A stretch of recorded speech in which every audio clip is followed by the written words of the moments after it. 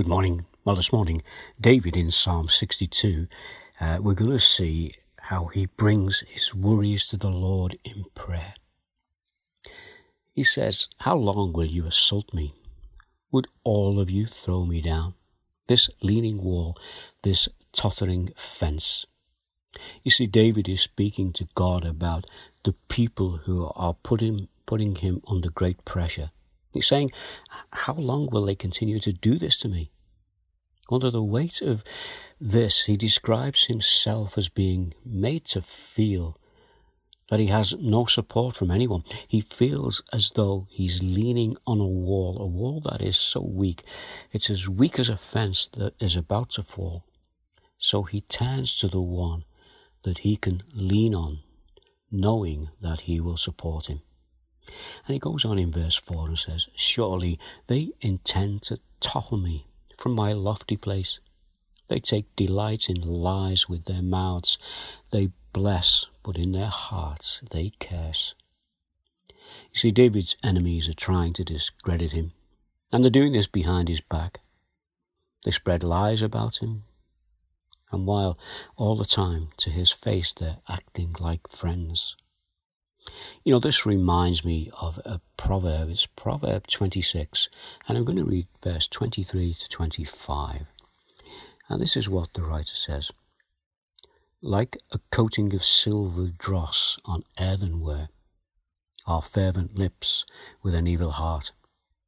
Enemies disguise themselves with their lips, but in their hearts they harbour deceit.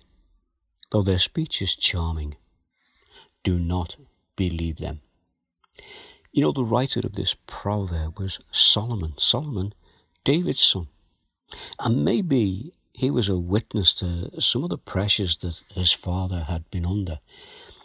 Pressures that came from his father's enemies. So that's why we have this prayer of David.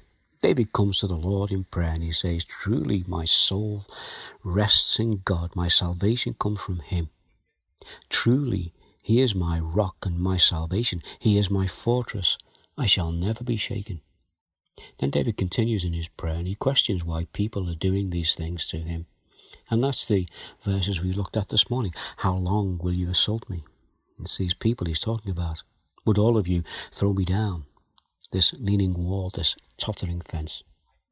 Surely they intend to topple me from my lofty place. They take delight in lies. With their mouths they bless, but in their hearts they curse. You see, he sees how these hypocritical so-called friends of his have a desire for his downfall. And David, who has been at his wit's end, is partway through this prayer.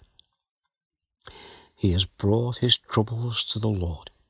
He has told him what is bothering him.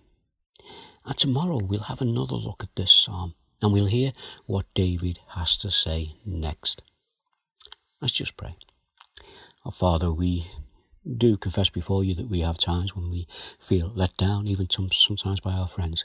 And sometimes we do feel as though we're on our own. But our Father, when we feel like this, help us to be drawn to you, that we can come to you in the knowledge that you are there and you will support us as we go through troubled times, as David is in this psalm. And we bring these things before you in the name of Jesus. Amen.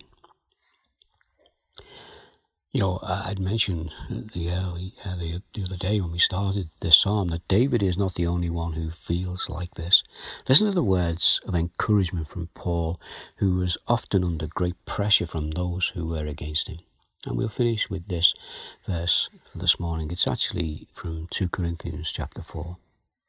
And Paul said, "We're hard pressed on every side, but not crushed, perplexed, but not in despair, persecuted, but not abandoned, struck down, but not destroyed." You know, in those few words there, we have that word "but" repeated, and it's a good word, that, isn't it? He's talking about the realities of the day. We are hard pressed on every side, but we're not crushed.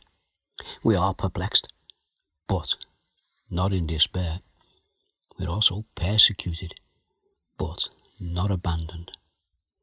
Struck down, but not destroyed. Well, there's a bit of encouragement for us this morning, and God willing, I'll be back tomorrow. And in the meantime, take care. God bless. Bye now.